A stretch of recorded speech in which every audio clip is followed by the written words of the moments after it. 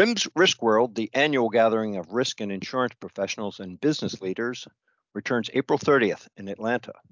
The 2023 event features the largest exhibition dedicated to risk management in the world, as well as a 4-day conference with more than 300 speakers presenting on a wide range of risk management topics. It's also a can't-miss networking opportunity for those in business and those in the business of risk and insurance. Welcome to Future of Risk, presented by Zurich North America. I'm David Hilgen. Our guest today is Jennifer Santiago, RIMS 2023 President and Director, Risk Management and Safety at Wakefern Food Corporation in New Jersey. Wakefern is the largest retailer-owned cooperative in the United States and supports retailers from Massachusetts to Maryland, including my go-to grocery store, ShopRite of Flemington. Jennifer previously was Chief Risk Officer at Penn State University and Director, Risk Management and Investigations at Novartis. Jennifer, welcome to the podcast. Thank you so much, David. I'm really happy to be here. Thanks for having me. Well, Jennifer, I'm really excited to speak to you. As I mentioned, I am Team Wakefern when it comes to groceries. Thank you. And I also have a daughter at Penn State, so I have some insight into the risks associated with higher education in Happy Valley. And we're both New Jersey residents, and that's actually where I want to start. Although I'm not native to the Garden State, I was, born in the Philadelphia suburbs. I've lived here for 25 years now. Do you ever feel the urge to defend our home state from those who only know New Jersey from Jersey Shore and The Sopranos? I think that there's been a lot of bad press about New Jersey over the years, but I don't know. I'm optimistic. I feel like things have changed as New Jersey is really, a highly educated and high wage earning state, right? And really top job market, top schools. So I find the rest of it sort of funny. And I think native New Jerseyans as well just sort of laugh it off. We all don't have big hair and say, forget about it. Yeah. And, those kinds of things. The ties to the Italian community are strong, but so are really, ties to a lot of other communities. And that's what I think part of what I love about New Jersey is the diversity, race, religion, socioeconomic. It really makes New Jersey and even our neighbor New York kind of unique and gritty. I don't defend it. I applaud it. And, I think people are so open and direct in New Jersey. And that's just, we get things done, So I love it. Yeah, I love the diversity here too of the people, but also of the environments. And you can be hiking in hills in the northwest part. You can go to the beach. You can go to swamplands and forests. And exactly. There's just about anything you want in this tiny little state. So that's right. It's the Garden State. Okay, well, that's enough about New Jersey. I need to switch gears before we lose listeners. Speaking of switching gears, you've had a diverse career in risk management so far. How did you get started? Yeah, it's an interesting question. I think so many, students are coming out today with risk management and insurance and, analytics and actuarial degrees, but a lot of those things weren't popular when I came out of school. So there was probably one or two programs, everybody sort of stumbles and feels their way. And I ended up interning as what was called a medical liability representative. I really wanted to go to law school. That was my original aspiration. But I was, women in law, 20 years ago was tough. And so I ended up at NYU Medical Center and just got this amazing opportunity there. I reported to the chief risk the chief financial officer, risk officer titles I don't think existed. And I reported to the CFO, and he just really gave me tremendous opportunity exposure to, the captive that they were participating in, captive insurance company, which I think we'll talk about. And also, just different types and levels of risk and exposure that healthcare risk managers face. And then I also was managing a team. So this was incredible. I got to manage people and learn, what I was good at, what I wasn't, how to get better, what people needed. It was really just a great kind of kickoff start that led me into some other really great organizations like Ingersoll Rand and Novartis Pharmaceutical and Penn State, and to where I am now. Yeah, I'm always fascinated when I talk to someone in the risk or insurance field as to how they got there, and very few of them planned it that way. I mean, I was a newspaper journalist for years before I stumbled onto a job at AM Best, and then the Yeah. insurance industry directly. So I mentioned you worked at Novartis, a pharmaceutical company, Penn State, what my Mhm. alumna wife calls the greatest college ever, and now Wakefern. Every one of these is a business, including Penn State, but very different business models, I would say. How have you been able to adjust to the diversity of risks that each opportunity has presented? Yeah, I think that's what's kept me interested, to be honest with you. It's stylistically appropriate for me as an individual and Hmm. not for everybody. Um, the really important thing, to keep in mind is that a risk manager has a toolkit, and that toolkit has everything you really need in it to apply Okay. to different business models, public, private, not for profit, industrial, tech, higher ed. And so I've got this toolkit and things that I've learned and studied and gathered over the years. And that really moves along with me. But I'm fascinated by different business models and products and services. What do we make? What do we sell? Who are our Yeah. customers? What do they need and value? And so I've worked, for a lot of different organizations so that I could, keep that side interesting for me. And then making sure I'm with organizations where the values are aligned. I align with the values. That's really important to me as well. So always getting out of my comfort zone is just my thing. I like to challenge myself, learn about, the goals of the organization. And then risk management comes in and says, how can risk management help you support achievement of those goals and objectives? What can get in the way, of achievement, and what are the opportunities that come with risk? Sometimes the more risk you take, the more opportunity there is.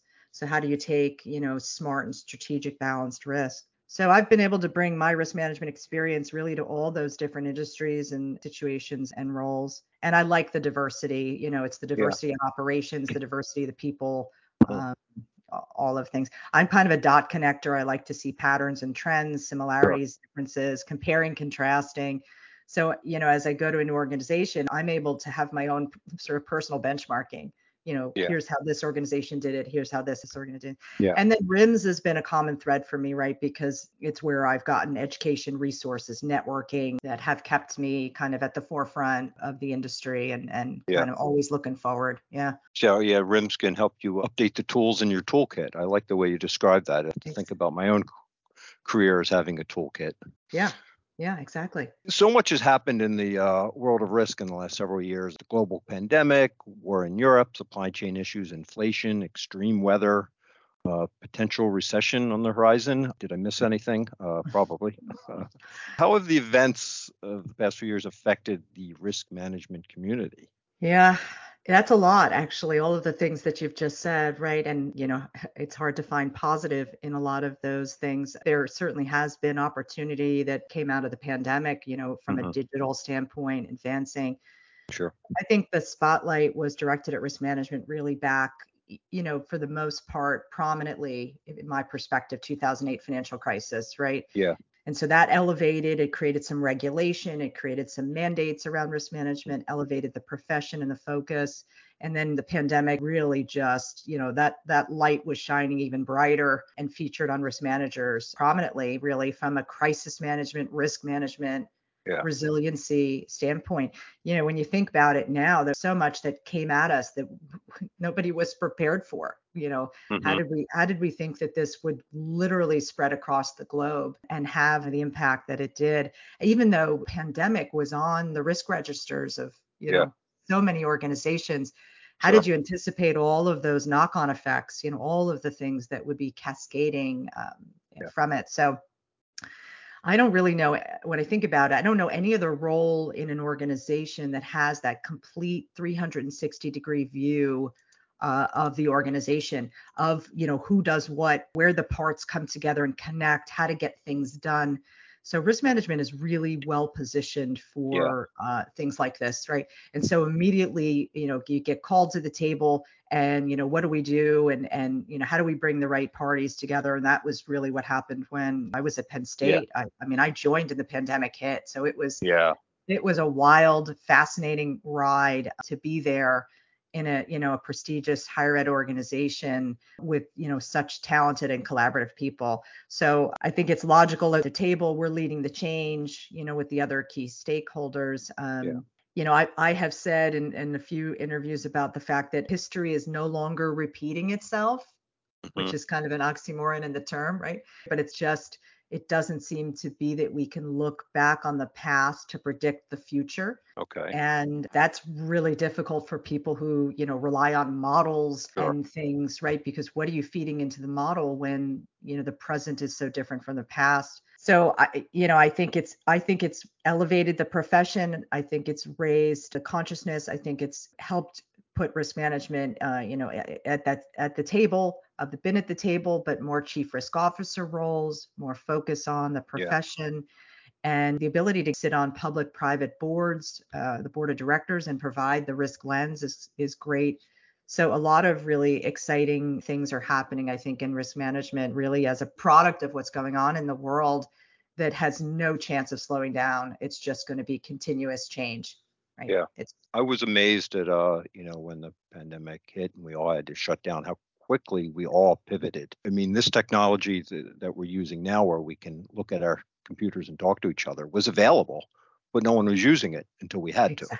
exactly. And now we Yeah. can't live without it. Now we use it all the time. Absolutely. It- I recall, as you said, when things hit, it was you had to assess, what was your resiliency plan. And you learned, the parts of your operations that were really operating in somewhat of a Stone Age model, hand delivering things because everybody was present. And now what do you do when you're not in an office anymore? Well, you use, electronic signature. Oh, this is Yep. amazing, right? Digital signature. So it forced, probably 10 plus years of advancement in about a Yeah. week, right? Yeah. Yeah. It's funny. So in light of all these risks that we've had to navigate, what are the topics getting the most buzz at RIMS Risk World this year? Yeah, it's interesting because right around this time, I think they recently, well, maybe a few weeks ago, put out for hot topics. So there's always Uh-huh. room, right before the conference to add anything that's on fire because Mhm. the sessions are picked, quite a long time ago because it's such a big event to put together. But, I think the top of mind issues, cyber, of course, Okay. is a big one, continues to be a top concern around the world with our greater dependence on technology, which we were just talking about, right? We've all Yeah. moved everything to the virtual world and, relying on the cloud, and data is so necessary, but it's also, there's so much concern about data privacy and stewardship and the regulations and reporting requirements and really, the kind of the third party risk management, right? So we Yeah. transfer the risk to a third party, and then what do we do to vet that they have, the appropriate mechanisms in place to protect that information. Uh-huh. So cyber's big. RIMS has a public-private partnership on a cyber backstop, similar to TRIA around Yeah. 9/11, right? So because there's just a concern that the insurance market, every time there's a bad cyber loss, the insurance market can pull back a little on coverage. Yeah. And so cyber's big. The constrained insurance market, the hard market as it's referred to, is definitely top of mind for every risk and insurance professional. Mhm. Just concerned about capacity. Can we get the coverage? What are the terms going to be like? The amount of limit that's available. And then, of course, cost, that the prices are up. And that's made it more difficult. Some organizations may choose to buy less insurance because it's just costing too much. Yeah. And so looking for alternative risk transfer strategies, including captive insurance companies, what's called parametric insurance programs, cat Mhm. bonds, all kinds of interesting things. And then I think, the whole ESG and DE&I, right? Environmental, social governance, and Yeah. diversity, equity, inclusion. These are hot topics Hmm. as it relates to organizational governance, talent risk. And so there'll be a number of sessions along those lines. There's also a rising risk professional track this year, which is exciting Okay. for young professionals to really help, bring them along in their career as kind of that next gen. So Hmm. that's really exciting. And then I think for me, I'm looking forward to sort of being the ambassador, welcoming everyone from everywhere to this preeminent event. And Yeah. helping people reconnect and, expand their networks and really, take advantage of what we collectively have. It's a profession that's very welcoming, I find, Yeah. to, really sharing information and, helping people be successful. So Well, I look forward to you greeting people at the door as they arrive, I, I as the will be there. ambassador. Well, I I will don't be there. know how Thank you. much time you'll have, but I That's true. The calendar is very, very booked, but yeah, I'm well, I know that. committed to shaking and, fist pumping and Yeah, waving and welcoming everyone. We'll have a lot of people from around the world, so it's yeah. I'll fantastic. look Yeah. I'll look for you there. But so you Yeah. mentioned a couple things, ESG and DE and I. I want to tackle both of those a little deeper. ESG, which stands for environmental, social, and government. It's such a broad and often misunderstood topic. Businesses are trying to get ahead of the curve. Shareholders and stakeholders are demanding it, but also our regulators are likely to enforce it. It's also, the right thing to do. I don't think we have enough time today to give the topic its due, but I want to know, what is the single biggest challenge to risk managers when it comes to ESG? Oh, as you said, how much time do we have, right? I Mhm. think that part of the challenge is that the sort of collection of risk areas in the ESG bucket are, the risks that we've had our eyes on, right? They've been on risk registers, they've been top Yeah, priority. Organizations are building programs and strategies around these areas. So it's somewhat interesting that they got lumped together as, kind of one initiative. But I think the world likes acronyms and likes to sort sure. of, to do that, right? I'm fully supportive of initiatives and regulations and frameworks and really clarity around expectations of Mhm. appropriate and leading governance, social, environmental priorities. And I think, you've got SEC requiring climate related disclosures.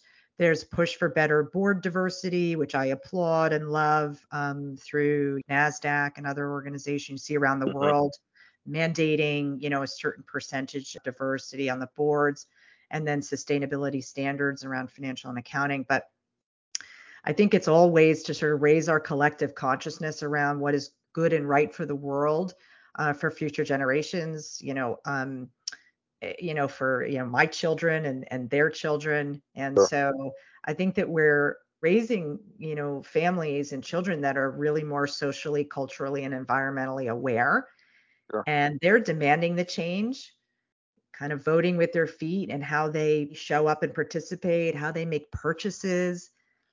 And so these changes will not only be required by regulation, but they'll really be required by customers, and it'll become a, expectation. So as a risk manager, all of these areas should be, on your radar at a minimum. And then I think organizations are, maybe looking to take things a step up. So not just complying with regulations that are state, local, country level, but also setting a higher bar for themselves. And the Zurich Foundation's doing amazing things around communities that are negatively impacted by climate change, which is very forward thinking. A lot of organizations are similarly looking at how can we be more progressive and take it a step further, set up a higher bar. So risk management really should be in the front seat, leading those discussions, helping organizations think and strategize on how best to adopt a pivot, shift operations, production, set your key performance indicators to these standards and keep an eye on, kind of deviations from that, because I think there's a clear knock-on effect to reputation and respect and how people will, buy your product, vote, Mhm. purchase your stock, be involved in your organization, speak positively. Yeah. So to me, there's a force there, and sometimes it's led by regulation, and I think we've got regulation, coming around and forcing certain things, and then I think we've also got, this sort of next gen that's going to push us all there one way or another. Yeah. Um, and so you can, sort of sit back and wait, or you can, get ahead of it. And I think as an organization, there's this, the greenwashing, right? So we can just, give it lip service and say we're doing it, but that'll only get you so far, right? It Yeah. becomes apparent when you're not, walking the talk. I think that's the way you Yeah. say that, right? So as risk managers, what we need to think about is what are the knock-on effects that, happen when you make decisions over, in one area that could affect Sure. what you do in another. So that's part of what we do, right? Connecting those dots and understanding the impact and being very transparent with yourself as an organization, with your board of directors. Mhm. Make sure your board, Yeah. understands where you are, understand what their expectations are. So big nut to crack, interesting stuff for sure. There'll be, hot topic for sure. Lots of conversation at the conference about it. And we'll see, how the regulations and things come down. Yeah. Well, it's going to be important to get clarity around it because it's become such a political football anymore. But Right. people really need to understand what it means. So that'll be the key risk here. Exactly. And then now I want to talk a little bit. I know there's a lot of programming at Risk World focused on diversity, equity, and inclusion. There's some meetups, coffee chats, a whole education track devoted to the topic. Why is it so important for risk professionals to make DE&I a priority? It's a great question. To me, on a personal level, DE&I kind of underpins everything. It's an important part of, my platform for my presidential year at RIMS. Marsh is sponsoring a lot of those meetups and chats and things at the Hmm. conference, which is fantastic. Um, I think the years of bolting on, DE&I and trying to create an impression that it's a priority, saying one thing, doing another is really kind of over. I think DE&I underpins ESG. And Hmm. so we've got to get the foundation built right with diversity of, culture, race, religion, people, disability, orientation, and bring that diversity of thought and experience and perspective. And this will help organizations identify their blind spots, gaps, things that they need to mitigate, reduce risk. So it all, really ties together so well from my perspective. A room full of people, and we've all had this, right? A room full of Yeah. people that look the same, talk the same, think the same Hmm. will produce a single answer to a very complex problem. Yeah. And then a lot of surprises will come after that. Yeah. So, we just can't afford to operate that way anymore. It's just not appropriate. It's not right. So Yeah. I think any organization who's not taking it seriously is at a tremendous risk, and it'll be a key reason for not being successful, really, for their failure. You'll lose Yeah. employees, right? You'll lose customers, you'll lose employees, respect, reputational impact. Yeah. And then, from those things, it spirals, becomes a financial failure. So, and then we know the rest of the story. So Yeah. making it a mandatory priority is important. Time is now, no more exaggerating, what you're doing and Hmm. making claims that aren't based in fact. Um, it's sort of like, I don't know what the comparable greenwashing term is for this, but just saying it, but not doing anything about it just Yeah. no longer works, right? And I think, we do risk managers, right? We do risk assessment workshops and emerging risk workshops. We bring groups together to think about future risk and things. And again, if you're not looking for diverse perspectives and diversity in those workshops, Yeah. you're just not going to get where you need to. So, and I think we have a power to be able to expect diversity from our service providers and the partners that we work with, to make sure that we're partnering with those that we think have that same value and mindset around Yeah. DE&I. Yeah, Well, yeah, it really is a business imperative, is what it yeah, is. exactly, More exactly. than anything. So.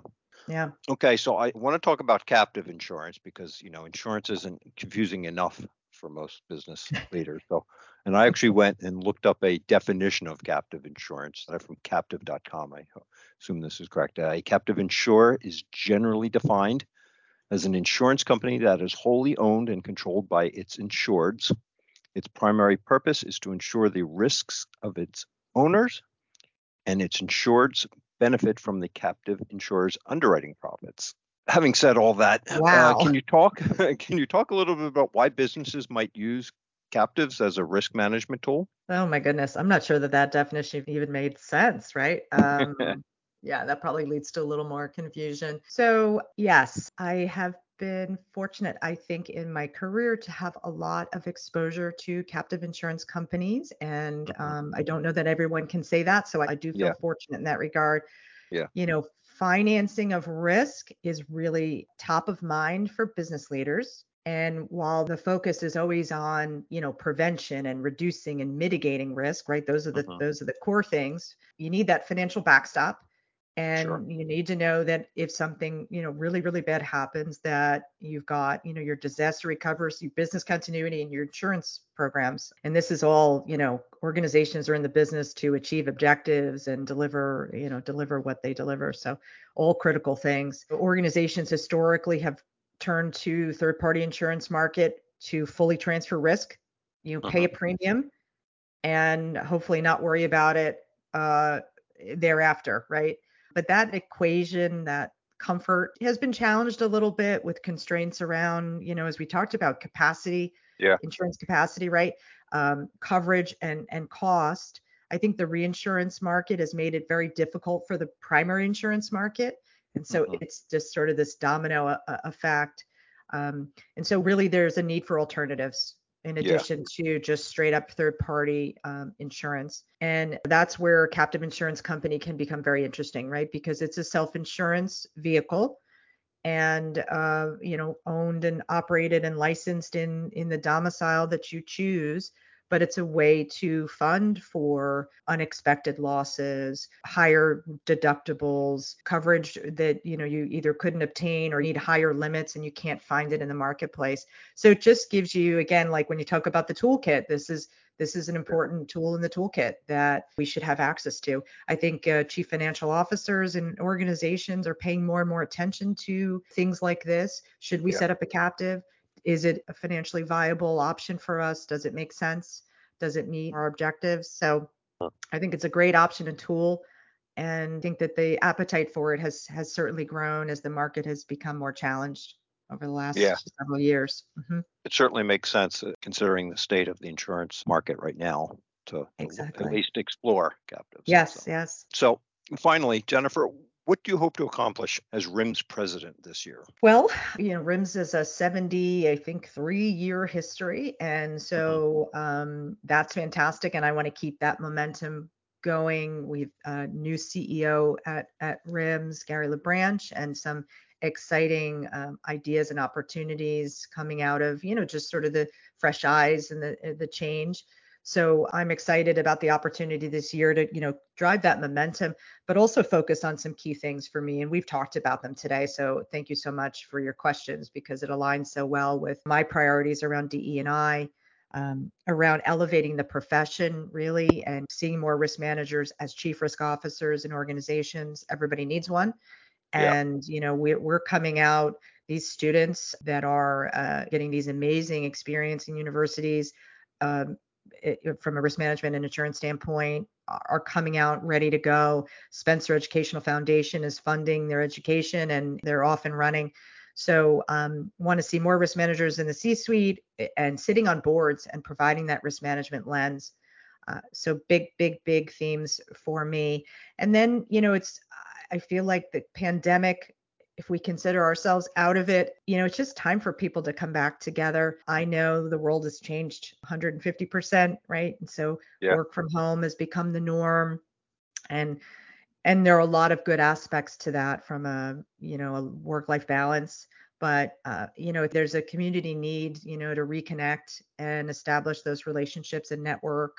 And so I'm really looking forward to really bringing people back together. RIMS, we have chapters outside of the US and essentially in every state. And, really getting, this bunch of just great people functioning at the local level, bringing their peers together to talk about topics, share information, and grow together.